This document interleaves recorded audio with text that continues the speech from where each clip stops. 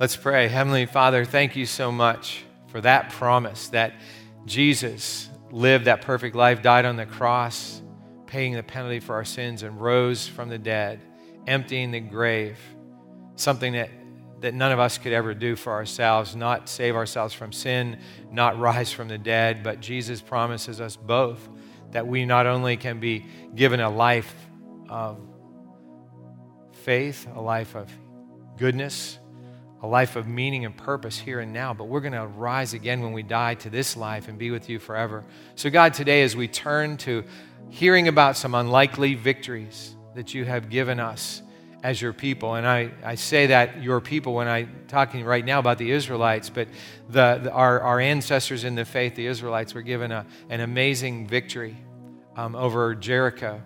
And then we see the most important victory of all that you gave us 2,000 years ago, when Jesus conquered sin and death.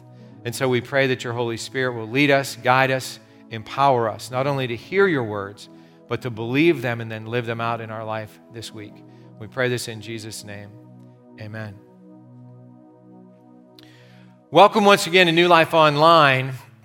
If this is your first time with us, I want to once again just simply say thanks for joining us. We started New Life nearly 2 decades ago for people who had either given up on church, never tried church, just didn't see church as having a point or just irrelevant the way it was. We wanted to do something different. Now, church online wasn't a thing in those days. There were a few churches around that had television services on the weekends, but for the most part, the technology just wasn't there for online services. I'm so glad for that technology that allows you to join us today. And if you are a member or a regular attender of New Life, thanks for joining us again, for keeping coming back week after week, because after all, the church is people, and it's people like you that make New Life special. When the other pastors and I met earlier this summer to plan the year ahead, to figure out what would be the new theme for the year, all of us were ready for basically some fresh starts. And I was prayer walking the morning of July 11th, and as I was prayer walking, I was thinking about how ready I was for things to change. I mean, I was really tired of the pandemic. I was really tired of hearing about how angry everybody was, at least in our part of the world. And even some, snipping back and forth seemed to be going on between the folks here at New Life. And I thought to myself, man, wouldn't it be great if we could just start over? And that's when it hit me.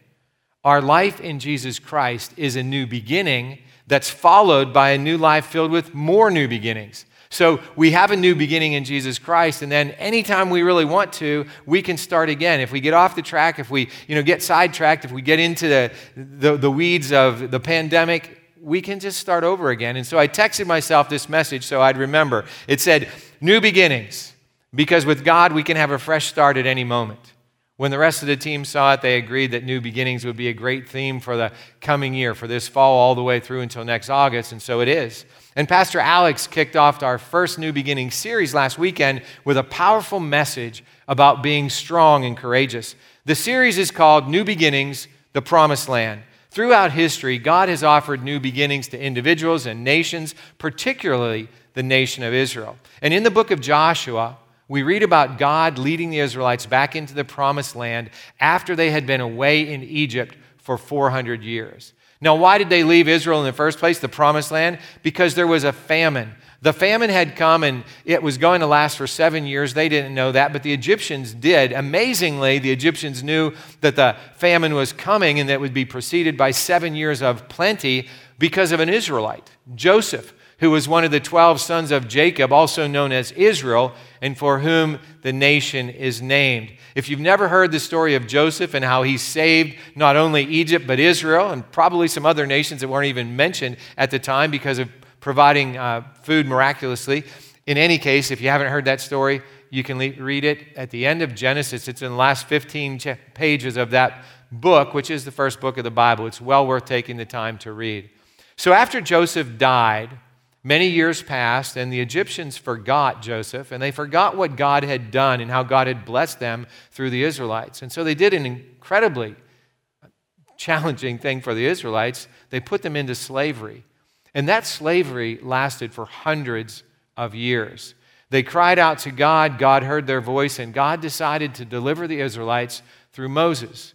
So it was Moses, his brother Aaron, and 10 amazing plagues that convinced the Egyptians to let the Israelites go. Now, it should have taken about 2 weeks for the Israelites to navigate their way back from Egypt back to the Promised Land. It was just 2 weeks. That's it. But unfortunately, it didn't happen that way. The people of Israel were not ready to enter the Promised Land. You see, it was easy for God to get the slaves out of Egypt, but it wasn't so easy to get Egypt out of the slaves.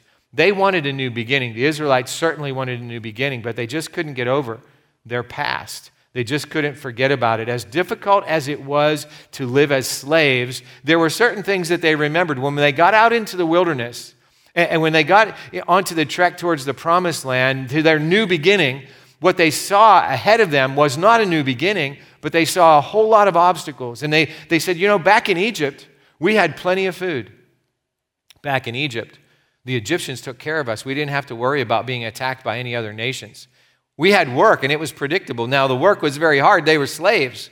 But, life, even a hard life, if it's predictable, sometimes seems better than a life that's not so predictable. In fact, they would have to trust God to provide food for them miraculously, which He did, by the way. They would have to trust God to protect them from their enemies, which He did miraculously. Even so, they just weren't ready for the new beginning that God provided. So Moses sent 12 spies into the Promised Land before they entered into it to see what the land was like. Now, 10 of those spies came back with an incredible report. They said, this land is flowing with milk and honey. It's an incredible land. And then they said, but.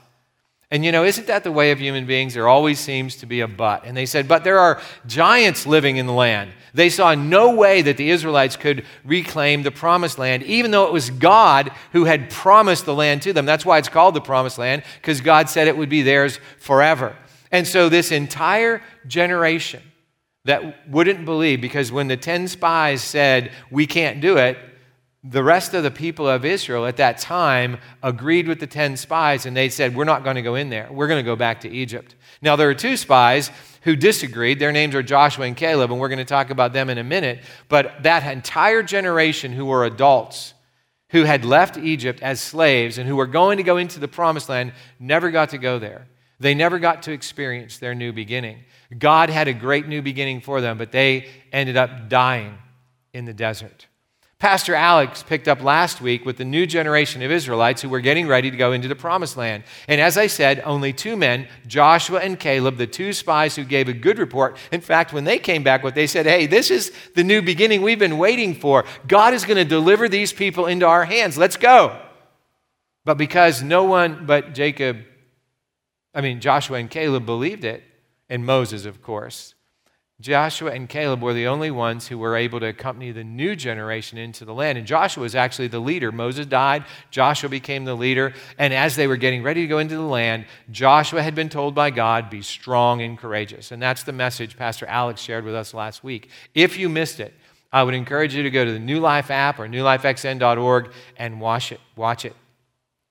So Joshua had already been serving God for more than 40 years as a servant of Moses. Now he's the new leader, and he's going to lead people into the Promised Land. And Joshua and the people faced tremendous challenges. The same people who had lived there 40 years ago, the ones that were filled with giants, those same people still lived there. They hadn't left during the 40 years. And when they heard that the Israelites coming, they didn't say, oh, this is the Israelites' Promised Land. We've just been keeping it warm while they were gone. We'll leave, and we'll just let them come in. It wasn't like that at all. They were going to have to take the land by force. So if you've read the book of Joshua, you know that God performed some amazing feats for the Israelites. One of those is the very first battle that they went through as they went into the Promised Land. So let's look at today's take-home point, which if you don't know what a take-home point is, because maybe this is your first time, it's the one point that we want to take home with us and think about and live out in the week ahead. And so here it is.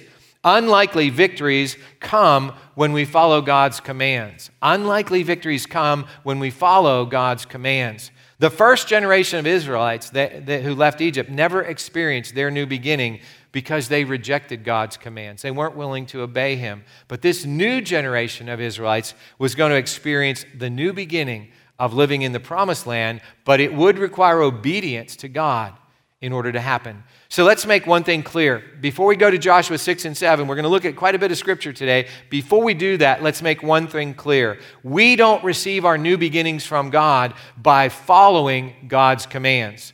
Our new beginning is a gift. It's always a gift. It was a gift to the Israelites. It's a gift to us. But the new life we live after the new beginning is one of obedience and the power of the Holy Spirit. So we never earn a new beginning from God. It's not like we work really, really hard and God said, here's your new beginning. God offers us the new beginning freely, and then after we receive the new beginning from God, whatever it might be, especially in our case, if it would be a new life from Jesus Christ, then after that, God purposed us to live our lives fully and completely by following his commands. So as we turn to Joshua 6, what we're going to see is Jericho was a heavily fortified city. Joshua knew that Israel needed to defeat Jericho before any other place in the promised land if they were going to have an opportunity to repopulate the promised land. So in previous chapters, Joshua had sent a couple of spies into Jericho to find out Jericho's strengths and weaknesses. And they had nearly been caught, but actually it was a prostitute who protected them, kept them from being captured, but she wanted something from them. She wanted them to protect her and her family, to let them live when the Israelites came in to defeat Jericho. They made that arrangement, so they were freed, they were let go, and then this is when it comes time for the battle. At least that's what Joshua thought, but here's what actually happened. As we turn in Joshua chapter 6, verse 1, we read, "Now the gates of Jericho were tightly shut because the people were afraid of the Israelites. No one was allowed to go in or out. But the Lord said to Joshua, I have given you Jericho, its king, and all its strong warriors." Did you hear that last statement? I have given you Jericho, its king, and all its strong warriors. God was going to provide the first victory for Israel. All they had to do was show up. Really, that's all they had to do. They didn't really have to do anything but show up. God's new beginning started with an easy victory for the Israelites. All they had to do was listen to his commands. So the Lord said, "You and your fighting men should march around the town once a day for 6 days. 7 priests will walk ahead of the ark, each carrying a ram's horn. On the 7th day, you are to march around the town 7 times with the priests blowing the horns. When you hear the priests give one long blast on the ram's horns, have all the people shout as loud as they can. Then the walls of the town will collapse and the people can charge straight into the town." Now, let me ask you, if you were Joshua and God gave you that command, what would you think? Does that sound like a battle plan for victory over a fortified city? Well, we don't know what Joshua thought, but we do know what Joshua did. It says, "So Joshua called together the priests and said, 'Take up the ark of the Lord's covenant and assign 7 priests to walk in front of it, each carrying a ram's horn.'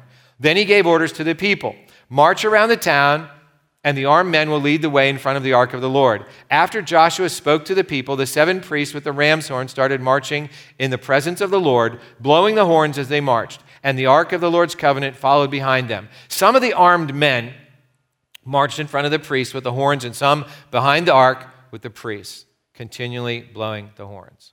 Joshua added an additional comment. He said, "Do not shout, do not even talk," Joshua commanded. "Not a single word from any of you until I tell you to shout, then shout."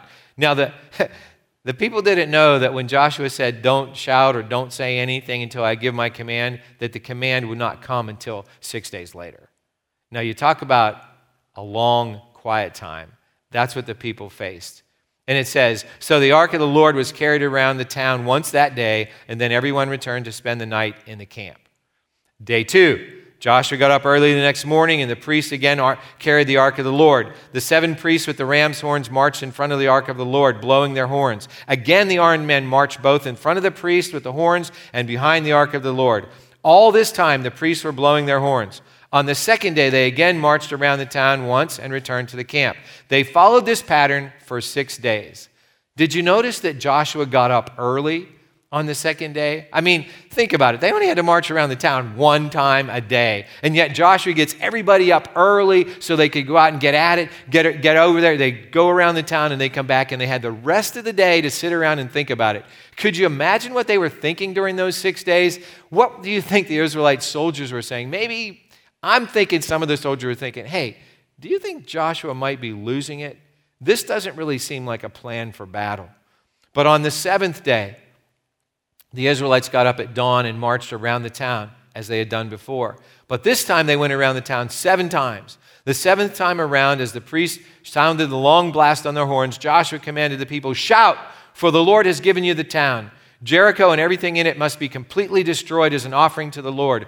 Only Rahab the prostitute and the others in her house will be spared, for she protected our spies.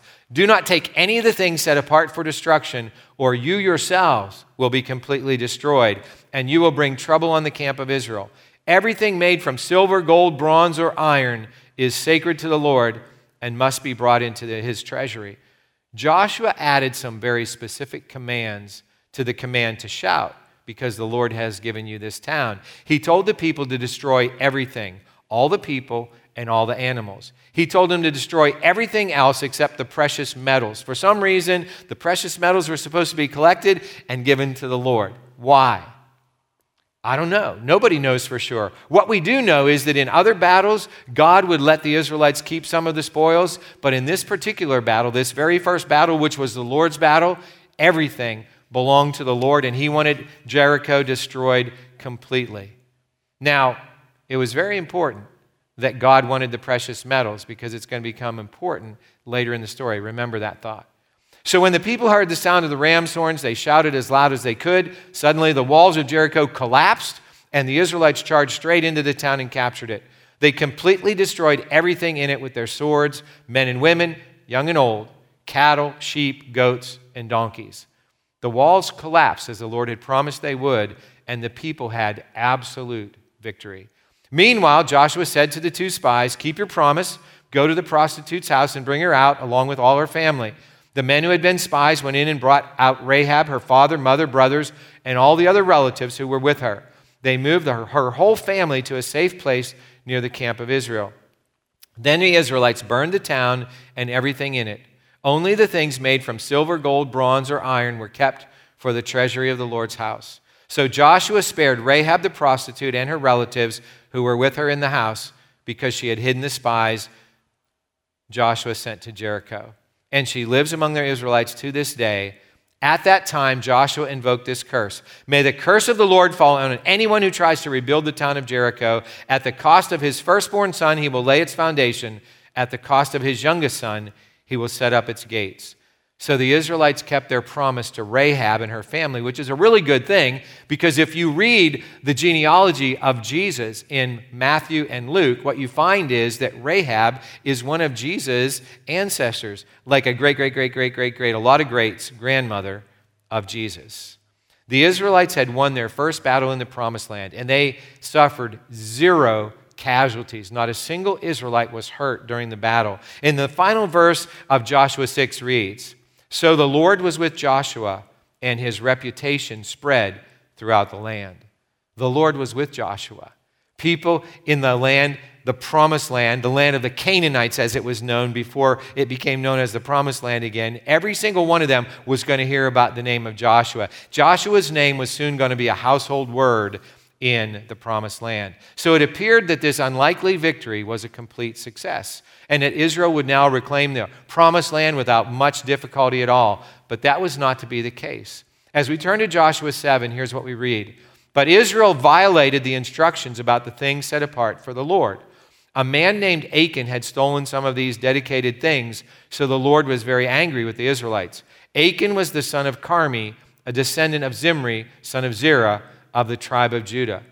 In all of Israel, all but one person followed God's commands, but Achan did not." Notice the first statement that we read in Joshua 7. It says, "But Israel violated the instructions about the things set apart for God." We might be thinking, well, no, Israel didn't violate the instructions. It was only one guy. It was just this guy named Achan. I mean, how could God say that Israel violated the instructions?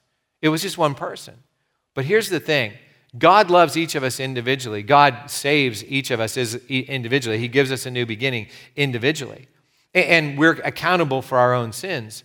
But God also considers us to be a holy people. That was certainly true in the days of Israel. And so Achan's sin was Israel's sin. Just as Adam, the very first man, when he sinned, it brought sin to all of humanity, and we're all considered sinners. No one but the Lord knew what Achan had done. The next battle for Israel was a small and seemingly insignificant battle against a place called Ai. I've always loved that name because it's just 2 letters, Ai, and it's pronounced AI. Anyway, AI was really not very big, but Joshua did the same thing he did with Jericho. He sent a couple spies in, and when they came back, here's their report. It says, Joshua sent some spies of his men from Jericho to spy out the town of Ai at east of Bethel, near Beth-aven. When they returned, they told Joshua, there's no need for all of us to go up there. It won't take more than 2,000 or 3,000 men to attack Ai. Since there are so few of them, don't make all our people struggle to go up there. So, the entire nation of Israel had marched around Jericho for 7 days. I mean, the entire nation. More than 1 million people. But now what the Israelite spies are saying is, hey, it's only going to take 2,000 or 3,000 men. We don't need to bother with this. It's a small, insignificant place. So, here's what we read. Approximately 3,000 warriors were sent, but they were soundly defeated. The men of Ai chased the Israelites from the town gate as far as the quarries, and they killed about 36 who were retreating down the slopes. The Israelites were paralyzed with fear at this turn of events, and their courage melted away. Now, here's another unlikely victory. You probably thought I was only going to talk about victories for God's people, victories for us, but this is a very unlikely victory. The people of Ai didn't have a snowball's chance in August of beating the Israelites, and yet they did, because 36 Israelites died in the battle. Not a single one had died against Jericho, the mightiest nation in the Promised Land. But this little insignificant city had defeated Israel, and 36 Israelites died. Joshua and the elders, this is what happens. Joshua and the elders of Israel tore their clothing in dismay. They threw dust on their heads. They bowed face down to the ground before the ark of the Lord until evening. Then Joshua cried out, "O sovereign Lord, why did you bring us across the Jordan River if you're going to let the Amorites kill us? If only we had been content to stay on the other side. Lord, what can I say now that Israel has fled from its enemies? For when the Canaanites and all the other people living in the land hear about it, they will surround us and wipe our name off the face of the earth. And then what will happen to the honor of your great name?" Joshua did the right thing. He went to the Lord immediately. Everybody did. They bowed down in prayer before the Lord. But then Joshua started to blame the Lord. He said, look, you were the one who gave us victory over Jericho, but look what happened now. We were defeated by this little city, and what's going to happen? All the people of the Canaanites are going to hear, and they're going to come. It's going to be them who are going to be strong and courageous, and we're going to be the ones that are defeated. Our name's going to be blotted out of the face of the earth. So here's how God responds. But the Lord said to Joshua, "Get up. Why are you lying on your face like this? Israel has sinned and broken my covenant. They have stolen some of the things that I commanded must be set apart for me. And they have not only stolen them, but have lied about it and hidden the things among their own belongings. That is why the Israelites are running from their enemies in defeat. For now Israel itself has been set apart for destruction. I will not remain with you any longer unless you destroy the things among you that were set apart for destructions." Please hear what was just happening here. God told Joshua to stand up. He didn't want Joshua's prayers. Hear that. He didn't want Joshua's prayers. He wanted Israel's obedience. Remember, only one person had sinned, but the entire nation was paying the penalty. 36 men had died in battle because Achan had sinned, because of his selfishness and greed. If we read the rest of Joshua 7, what happens is Achan is identified. He's identified, and his family is identified out from all of the people and tribes of Israel. And he's executed by the Israelites. Many miss the vital point of this account because they're so offended that God would wipe out the nations that were already living in the land so that Israel could have their promised land back. Or even are upset because God told the Israelites to kill Achan. But this is the point. God always judges sin unless the sinner repents and returns to him. Or in the plural, God always judges sin unless the sinners repent and return to him. If we're going to experience the new beginnings that God created us to experience, whether that's each one of you and me, whether that's us collectively, whether it's our entire nation or the entire world, what has to happen first is that we have to experience God's most unlikely victory of all. That's really the key here today. The most unlikely victory of all is this: God defeated sin and death through Jesus' death on the cross. We're all guilty of sin. We're all people like Achan who see the shiny things and we want them in our lives. And so for that to be overcome, God, in the days of Israel, he judged Achan and his family. In the days of Israel, he used the people of Israel to judge the people of the promised land. You realize the Canaanites who lived in the land, they had a chance to know the living God. They had met Abraham. They had met Isaac. They had met Jacob when they lived in the land. They had heard about the God of Israel. They knew and experienced the power of the God of Israel, but they rejected that. So God judged these nations. And then the thing is, God actually judged the people of Israel through other nations. The nation of Assyria, the nation of Babylon were the ones God used to judge his people of Israel and Judah. And the truth of the matter is, we don't have to like that. We don't have to believe that God has used people to judge other people. We don't have to believe that God judges sin and that every single person's sin must be judged unless we repent of it. But God wants to save us. That's the key. God wants to save us from sin and death, and Jesus' victory on the cross demonstrates just how much. So many times over the years, people have said to me, I could never believe in a God who would send people to hell. And here's the truth. God doesn't send people to hell. In fact, the only way to get to hell is literally over Jesus' dead body. Have you ever thought about that? God so much wants us to be in relationship with him, wants our sins to be forgiven, wants us to have new lives, that he sent Jesus to live the only perfect life ever lived, to die in our place on the cross so that our sins could be forgiven, the penalty paid. And he rose from the dead to show us the new life, the new beginnings that we can have. And the Israelites did experience life in the promised land. But even once they got into the promised land, they had these cycles where they would disobey God, and then they would be put into punishment for that sin, and then they would repent, and then would return to God. God would send a deliverer. And if you read the book of Judges, the book that comes after Joshua, what you find is these cycles repeat over and over and over again. Where the Israelites disobey, they are subjected to slavery and punishment, then they repent. And God always delivers them. He never gives up. He gives them a second chance. He sends a deliverer. God's ultimate deliverer, God's ultimate second chance is Jesus. The Apostle Paul put it this way, but when the right time came, God sent his son, born of a woman, subject to the law. God sent him to buy freedom for us who were slaves to the law so that he could adopt us as his very own children. And because we are his children, God has sent the Spirit of his Son into our hearts, prompting us to call out, Abba, Father. Now you are no longer a slave, but God's own child. And since you are his child, God has made you his heir. Imagine a slave becoming a son or daughter. It seems so unlikely, doesn't it? I mean, a slave becoming a son or daughter, but that's exactly what happened. It's exactly what God did for you and me in Jesus Christ. We couldn't free ourselves. The giant of sin was just too big for us. We couldn't get over, taking the shiny things for ourselves in life. So God sent Jesus. He came and trampled down death by his death. He destroyed sin by dying on the cross in our place, by becoming sin for us. No one could have seen that coming. It's the most unlikely victory ever. None of us could have ever seen that Jesus was the means by which death would be conquered through his death. His followers didn't see it. Think about it. If you read the 4 Gospels and you read the account of Jesus' resurrection, not one of his followers was waiting outside the tomb on Easter morning. Not one of them thought he was coming back to life. I don't even think I'm sure the devil didn't realize what was happening. The devil saw Jesus die on Good Friday, and he must have celebrated all the way until the glimmer of light came from the tomb on Easter morning, and he realized, oh no, Jesus is alive again. What an amazing victory. You see,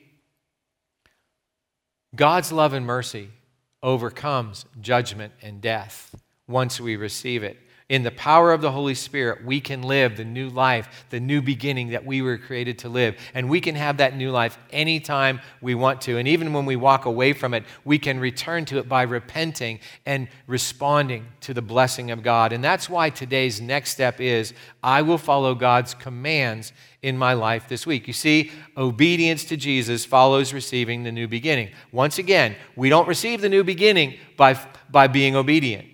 We receive the new beginning by simply asking for it, by repenting of our sin, turning away, and receiving the new life. But once we have Jesus Christ as Savior and Lord in our lives, as Jesus said, once we're born again, we live in the power of the Holy Spirit. And as we live in obedience, we receive the fullness of that new beginning. We do our part, and God does our part. Think about it. In the days of Joshua, what was the Israelites' part?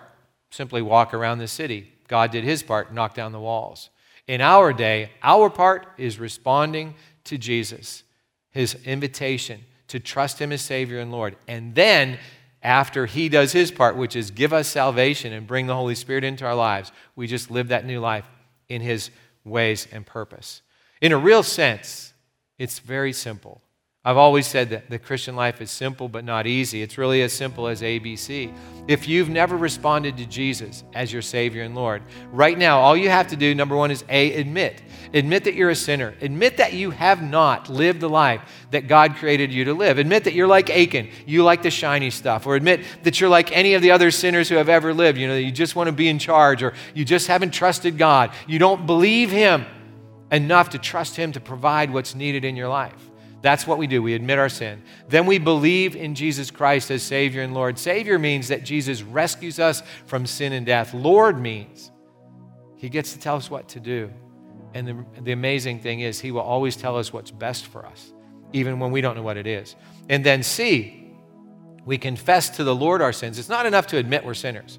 We probably all have said, man, I'm not who I ought to be. That's great. But we need to confess it to the Lord, tell him we have sinned and turn away from it, and then confess Jesus as Savior and Lord. And when we do those three things, what happens is we receive a new life. We receive a new beginning. And if you've never done that, let's do it right now. We're going to pray together, and we're going to pray for God's new beginning to become part of your life. Let's pray. Heavenly Father, we thank you that Jesus came and provided the most unlikely victory in the history of humanity by dying in our place. His death killed death. His death conquered sin. And God, today I pray for anyone who's listening who has never trusted him, trusted Jesus, Savior and Lord, to right now say, I admit that I'm a sinner. I admit that I need Jesus. And right now I believe that Jesus is who he says he is, Lord and God, Savior. And I claim that for my life. And right now, I confess to you, God, my sins. And I ask you to wipe them away as you promised to do.